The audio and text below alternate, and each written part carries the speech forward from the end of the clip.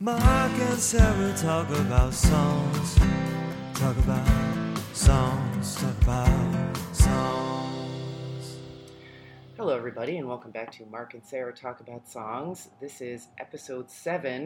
We will be discussing Mazzy Star's Fade Into You, but first, a couple of site businessy things. Starting with, we have our very first guest, Yay! Mr. Joe Reed. Hi, Joe. Hey, thank you for having me. Oh, thank you so much for coming on. We're Very very excited. excited that we have a listener that we know. Yes. And a former roommate of mine, too. I know. This is very retro vibes for us. It Mark. is. We I did a know. lot of talking about songs when we were roommates. Oh my god, to an embarrassing degree. So Yes. I'd say. Indeed. And Team South on televisionwithoutpity.com Yeah. also reunited. Yes. Not sure how much we talked about songs, but we must have. We talked about bad television for a Mhm. lot of that. We talked about best and worst Price is Right games. Yeah. But, yeah. I'd also like to note there are no visuals, but Joe's wearing an old school music television shirt Sure am. Yes. as required by law. Yes. So that is our first piece of podcast business. Mark. Also, Sarah and I tend to record these in batches. So the first few episodes that you heard were all recorded at the same time, meaning that it wasn't until right now that we were able to come back to you and talk to you about the incredible feedback that you have been giving us on the episodes that you've heard thus far. And I have legitimately, as recently as 5 to 15 hours ago, somewhere in there, called Sarah just to say how overjoyed I am by the depth and wit of your emails and tweets about the things that we've been talking about. It just has made us feel right chuffed, as the Brits might say. As they might say. And I just want to say a couple of things that have really jumped out to me. We wanted to respond in a reader mailbag sort of way. We have a reader named Lacey who went ahead and threw the gauntlet down and said that she might be the world's expert on Swedish pop music. And I was like, okay, girl, I think it's real cute, and I do honor you for your praise of yourself, but let me just go ahead and break it up and break it down and tell you that when I went to the Swedish pop, This is true. You have that trump card. the Swedish pop history floor of the ABBA Museum in actual Sweden, the people that were the docents of the Swedish pop floor were shocked at how much more I knew than they did about, say, Robin, who, by the way, is my spirit animal. Okay, But- Queen Gustav. Let's, Yeah, that's right. Yeah. But I do want to say, Lacey, your comments about Swedish pop that have not gone unnoticed, and you're absolutely right about Roxette and their Charm School album. And you know what I mean by that, girl. Okay, I also want to say that we got a remarkable amount of feedback that I thought was just great on our I Don't Know How to Love Him episode. Yes, including people who seem to have listened to the entire thing, which, bless you. Yeah. I wasn't sure I could get through our entire podcast.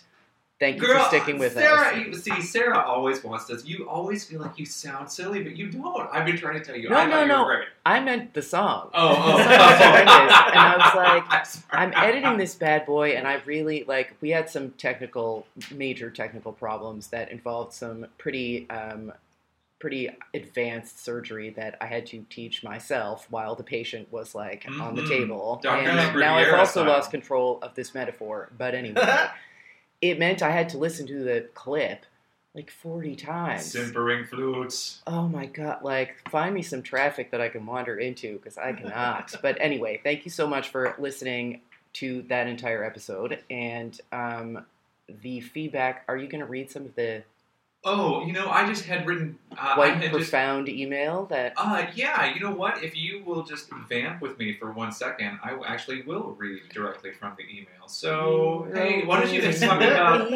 Actually, though, while I'm doing that, you guys should talk about small business and what we were talking about before we turned the recording on. Oh, God, about how referring to a prostitute as a small business owner? Well, and Yes. I wish I could have come up with another synonym for small businesswoman, but as I said, we were having some technical problems, and my mind emptied of all except 7 or 8 words and phrases Yes, to do with the song, one of which was blech, and that took up a lot of room.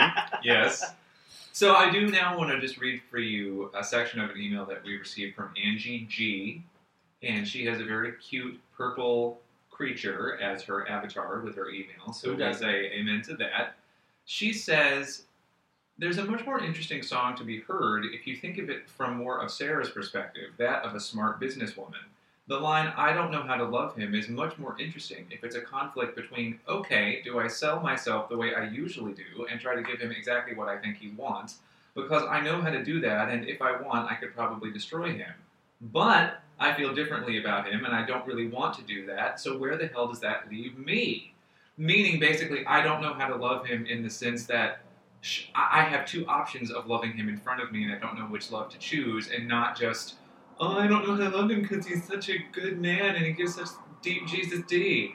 And I just agree with Angie. And there's really no way to know about that. That's the 10th time that I'm going to hell based around this song. Oh, I know. I just like the notion that Mary Magdalene was going to destroy him with her vagina. Is that what you mean? Oh, okay. Well, that's what ladies do. That's Apparently. what Republicans have been telling us for years. But I wanted to say, so true. Angie's comment is just one of many wonderful comments that we've had on that song, and I just want to say on behalf of Sarah and myself, although she can speak for herself too, we so value and appreciate your feedback, and actually, that as I close the mailbag, I'd like to open up the requests envelope. I was miming that with my hands. We've also gotten a great many requests, and we thought that we would start today by talking about Mazzy Star's Fade Into You, which is our number one most requested song, which if you had put a list of 50 songs in front of me, I never would have chosen this, but I love you guys for that. I love you for that. This song was requested by, among others, John R., Angela F., and Danielle J. And it is, again, Mazzy Star's Fade Into You, a somber alt-rock ballad from Very the much 90s. so, yeah. And I'd like to now kick us off into this discussion by playing a snippet of Mazzy Star's Fade Into You. I wanna take the breath that's true.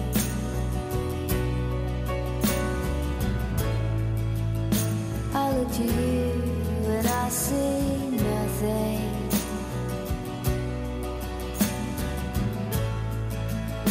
I look to you to see the truth.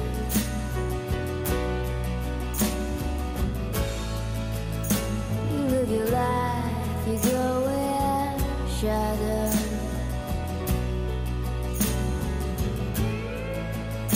You'll come apart and you'll go black.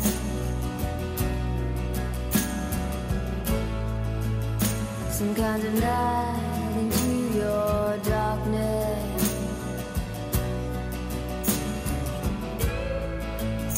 Close your eyes with what's not there.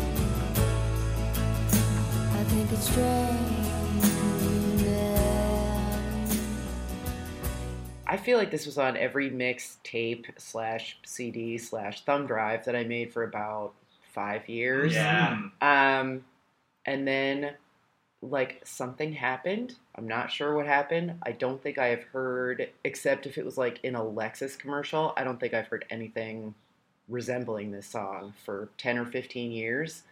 But it all came back, like, that entire time. Like, it was such an era of, like, Velvet Underground-y Yeah. bands Yes. that were perfect for staring out the window of a train heading back home. Yeah. And wishing that the boy who was currently paying you Pavlovian intermittent, quote, attention would see you doing so and think how pretty and thin you looked doing so. But this was also the kind of, like, big sweatered Juan Pixie lead singer that you, a size 12, had difficulty believing suffered in any real way. It's still a pretty good song, but I don't feel like it's aged real well. Joe? I mean, this song reminds me so much of My So-Called Life, even though I'm not Yes. sure it ever was in My So-Called Life. God, we're Like, the same person. I don't think it was, but it so could have been. it's very Yeah, much absolutely. like Sweater Past My Thumbs, like, Yes. kind of song. You know what I mean? Jennifer where it's- Love Sweater. Yeah. Totally. Yeah. Because I'll tell you what, Angela would have faded into Jordan Catalano. Of course. And, like, the song itself, I Oh, really... is that not what they were doing in the backseat of Red? No, that was Sorry. Ray Ann in Oh, the backseat of Red. Oh, yeah. Yeah, Ooh. they were... Jordan and Angela were in the boiler room. Ooh. But that the song itself, you're right that I can go like years without listening to it and still sort of like revisit it at some point where it's, I don't know, it just sort of floods back to you. It has that sort of like underwater sort of feel to it. You know what I mean? Mhm. Where it's just sort of like, and you're sort of moving through water and it's kind of, all liquid. But And that, I guess it's not a Git deal. I don't know enough about how music is like physically made sometimes, but that Yeah. big like sort of bell tone guitar that a lot of 90s music had that I loved. It really reminded me of David Gavorin, who was the guitarist for the Sundays. Oh, Oh, sure. okay. Who, oh my god, I love the Sundays so much. And I know they're like old with a kid now, and they're like, we're tired of being the Sundays, and the 90s are over, and John Ramos and I are like, no, they're not. no. Not in our hearts. Yeah. John Ramos is the John R. who recommended Yes. Yes. requested His the song, secret by the identity way. has been exposed. I was looking up the Wikipedia listing for this, and it said it had peaked at number 3 on the modern rock charts in 1994. If you ever want to like have a secret like peek into Joe's early high school life, look at the 1994 modern rock charts on Billboard, because it is just every single. It's the Cranberries, Yes. and it's like Toad the Wet Sprocket, and Oh. What's the Frequency, Kenneth, And and it's your Benzedrine. like the entire all Versus those album songs. of Pearl Love. Jam and Yes. early Green Day, and I wrote it on. It's like the Sweater Song was that year. I Alone by Live was that year. Oh, shit. Oh my god, live. Far Behind by Candlebox, which I maybe listened to a billion times within 2 years and then never again. Well, Candlebox has the greatest story in that book Mark by and Mark I, Yarm. Mark and I really have this interesting relationship with Candlebox. Really? If you played is this Candlebox or not game with me, I would lose. Right. I Yes, don't know. Yes. I can't come up with a single. It's like, what was the name of their first album? Box of Well, I think it was Candles. just Candlebox? Sure. But Mark Yarms. Yarm. Yarms. Y-A-R-M. There's a Mark Arm in the book. It's the oral history of grunge and the whole like Seattle scene in the 70s and 80s and 90s and all that. It's really a wonderful book, but there's this whole like running theme about how Candlebox was, I don't even know, like the Hootie and the Blowfish of grunge. And got respect, but were the biggest sellers. But like Hootie, it's like, who do you actually know who owns that album? Right. Nobody. Actually, It was like in that one That was- Cadillac commercial well, where wait. they're trying to be cool. if I may, if we assume that corporations are people, like the Supreme Court said, then we all know people who own that album because there are still used CD stores. I was just about to There- say it's that one and the Rembrandt CD. Yes. Oh, and the No Alternative CD Yes! with the kid's face with Yes! the black bar over the That end. No Yes. Alternative CD was in every used Yes. CD bin, for sure. But the thing with Candlebox, which is so interesting, I know we're not even supposed to be talking about that, but I can't stop for a second. Someone's got to. They were basically just like, look, y'all, we just were playing songs and somebody approached us with a record deal. What the fuck were we supposed to do? Say no? Right. And I just Yeah. feel like Candlebox, I have a new sympathy for them because Yeah. they did get dumped on. Yeah. But like, they were just like, we were making a song and then we just got caught up in seriously, what would you do? Anyway. Yeah. But all of that, Well, we can go on a rant some other time Yes. about like quote unquote sellout bands Oh, that God. you listen to. Before. That's a whole like, conversation. John and I have a code for this, which is Superchunk. I used to listen to them in high school, and this was said by a person who like went to high school at the same time we did when Superchunk were like 14. Like Right. it wasn't possible. Right. Yeah. And also, Superchunk is objectively terrible. We tried. We have all They were tried. just regular chunk. I'm sorry. Yes. oh, they were not even like Goonies chunk. They were just, Yeah. But He was pretty super, that guy. looking at your list, it also looks like Oh, yeah. that was the year of the Gin Blossoms. Oh. Look God what by was number Tori one? Amos. Number one for like 3 weeks on the Oh. modern rock charts. Like, What was it? God by Tori Amos. Oh, God, yeah. sometimes you just don't come through. ah, So one of the so things good. that listening to this song and then hearing you name all of those songs makes me remember is that at the time I knew that the big joke about '90s music was that it was a bunch of angsty people feeling their pain. But I was a teenager at the time, so I didn't understand that. I just thought that this music was all really beautiful and great. But when I look at that group of songs that you just listed, especially including Mazzy Star, next to what I guess would be a sort of similar topical trend of the mid-aughts, which was when there were all songs about how everyone's perfect if they just say that they are, I think it becomes much more clear to me that this was really the time when every hit song, by every one-hit wonder even, was about being sad. Yeah. And I think Or This Is Addiction, and then 10 years later it's the Recovery. Right. Oh, Speaking yeah. from the eye cycle. Right. Yeah. In theory, I'm not obviously accusing anyone of But that makes sense. anything. That in the 90s, we were going through a very internalized, and I'm not breaking any cultural ground by pointing this out, obviously it's well said, but well reported, but it strikes me so strongly now, listening to this song, that this song could only exist in its moment, and that's why I think we don't hear it as much anymore, because there's literally nothing timeless about this song. Yeah, there's no real place for it right anywhere now. Just in the same way that in 3 or 4 years, a song like Firework is popular enough it might overcome, but a song like Unwritten by Natasha Bedingfield will not make sense in 10 years from now, because it came out in that period when every song had to be about how you're perfect or beautiful, no matter what they say, like all of that sort of self-help stuff that was so popular for such a long time. And this song is in the way that, say, Natasha Bedingfield's Unwritten or Pink's Fucking Perfect sort of epitomized that, this song distills this period. And I was also thinking about, why is this song different from Luscious Jackson, obviously another 90s alt-rock lady song that we've discussed. And I think it is that this song just commits so heavily to the slow, melodic quality of being down in the dumps. And if I may, the only note I really made, other than the shocking fact that because of this song, Mazzy Star's album, So Tonight That I Might See, sold over 1 million copies. Also, that's such a 90s album title. So Tonight That I Might See. Remember when we made that Sporkle quiz about all the... we made a Sporkle quiz about, all those wordy 90s album titles, Whatever and Ever Amen. Yes, and, Under the Table and Dreaming. Exactly. And it's just they were all that, 9 words long, and just, And either they were ostensibly about something or nothing. They were cut up letters, yes, ransom yes, notes. yes. Seriously, August and everything after, which doesn't mean Or anything. crime scene tape font. Yes, the number one victim / champion. Everybody else is doing it, so why can't we? Of course. Yeah. Our Time in Eden by 10,000 Maniacs, which I loved. Owned all those albums. Me too. 100%. Still, Columbia House Record and Tape Club brought them all to my house and many more. May have listened to Our Time in Eden last week in its entirety, y'all. Seriously. But the other thing I just wanted to bring up, because I was just thinking about who are some other one-hit wonders of this period, some of which Joe has already done the good job of mentioning. Do you guys remember Not an Addict by Kay's Choice? Oh, of course. I hadn't thought about that song in years. It's not a habit, Mark. It's cool. I feel alive. If you don't have it, you're on the other side. It's such a good song. Sarah, did you ever know that song? No. Oh, my God. You would like it, I think. It was incredible. But now I sort of am hearing it, in my mind's ear, as being LMFAO's I Am Not a Whore.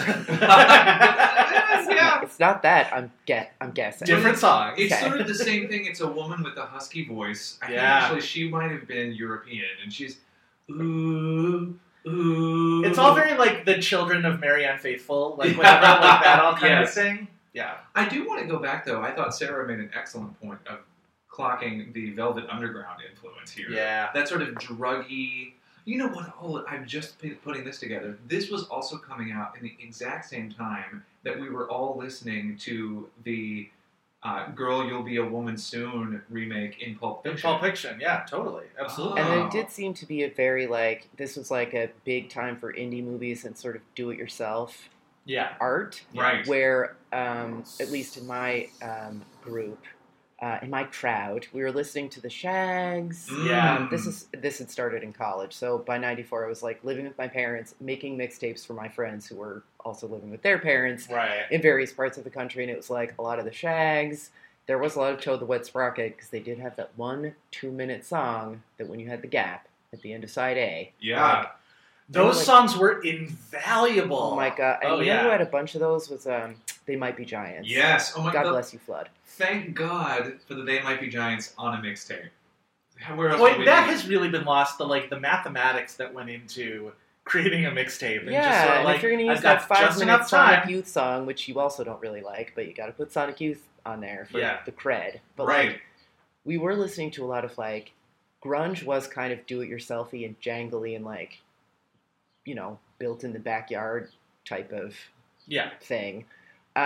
We were listening to a lot of that stuff, and the Velvet Underground was absolutely that. And then Luna was like the Velvet Underground, but if they could play. And like would actually, you know, occasionally show up and do the whole gig and not take their pants off. Right. Although, Get actually, the club shut down. that didn't always happen.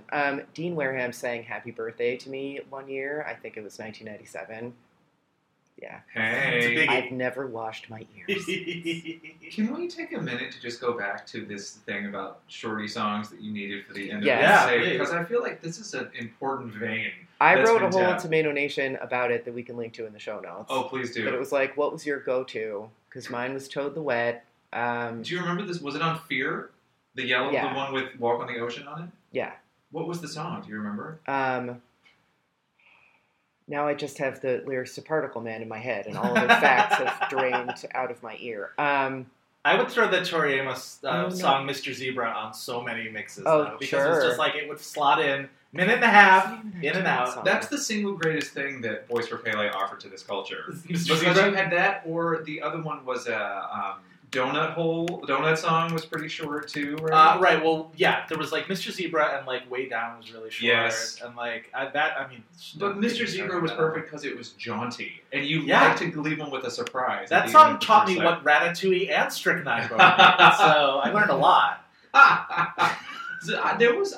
I'll never be able to tell you the name of it now, but there was and get ready for the most 90s sentence I've ever said. There was a hidden track on a Lemonheads album. Oh. And it was This is of the era. It was some, like, weird old lady singing, and it was only a minute long, and I used to put that on a lot of mixes, too. And I don't know if you guys did this, but I wouldn't even mention that sometimes that the short song was coming. It was like a hidden track. Oh, it was your own secret song. Yes. It was your own Your House. Exactly right. Yeah. An ex-boyfriend of mine did that to me with a snippet from Brian Austin Green's album. Yes. That, like, he's like, don't listen to the mixtape until you leave for your road trip. So I'm like on I-87, like trying to merge across 4 lanes of traffic, and there's fucking David Silver being like, the pencil is my utensil, and then Steve just like cut it off, and I was like, oh my god, like I was dying laughing. I'm like, I'm peeing myself, I'm gonna be killed. Totally worth it. Yeah. Best mixtape ever. Nightingale Song was the name of the track. Oh yeah, wait, how does it? Oh shit, how does that go? There's like a pretty sweet drum break in the middle. Yes. And there's a song from the Nashville soundtrack that actually works too. It's the Stella Sisters. Oh, nice. So yeah, we should totally do a lightning round of all of these songs in a future episode. So folks, just a reminder that we are on Twitter at TalkSongs and on email, talkaboutsongs@gmail.com. If you have the 2-minute and under ending the mixtape songs that you want us to discuss that we missed, definitely reach out. We would love to build an entire mixtape of shorties. The shorties. And also, we want to remind you that if you would like to appear on our podcast in the form of an ad, we would be delighted to hear from you. Your ad can be anything from a professional spot to a shout-out to a friend who might be listening. Honestly, we're up for just about anything. Yeah, you can make it yourself. We can make it for you.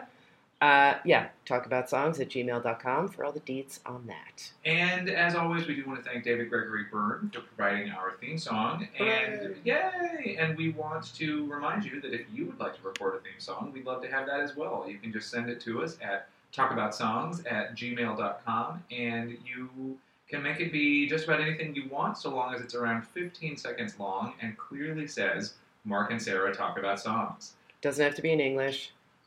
No, it doesn't. And so that we welcome a Swedish version. Yes, or Mark does. I'm not sure what I'll make. We'll let the docents at the museum decide. And with that, though, I will say that next time we look forward to being with you again. But until then, we welcome all of your requests, your thoughts, your feedback. I am Mark. I am Sarah. I'm Joe. And this is Mastas. Mastas. Mark and Sarah talk about songs. Talk about songs. Talk about songs.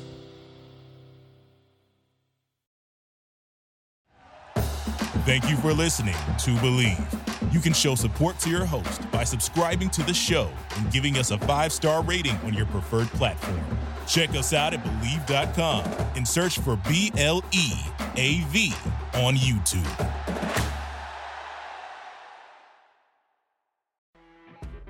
You know when you're listening to a true crime story that has an unbelievable plot twist that makes you stop in your tracks? That's what our podcast, People Are the Worst, brings you with each episode. I'm Rachel. And I'm Rebecca. We're identical twins who love true crime cases that make you say, didn't see that coming, and we hate the people responsible for them. Listen to People Are the Worst now on Apple, Spotify, or wherever you get your podcasts.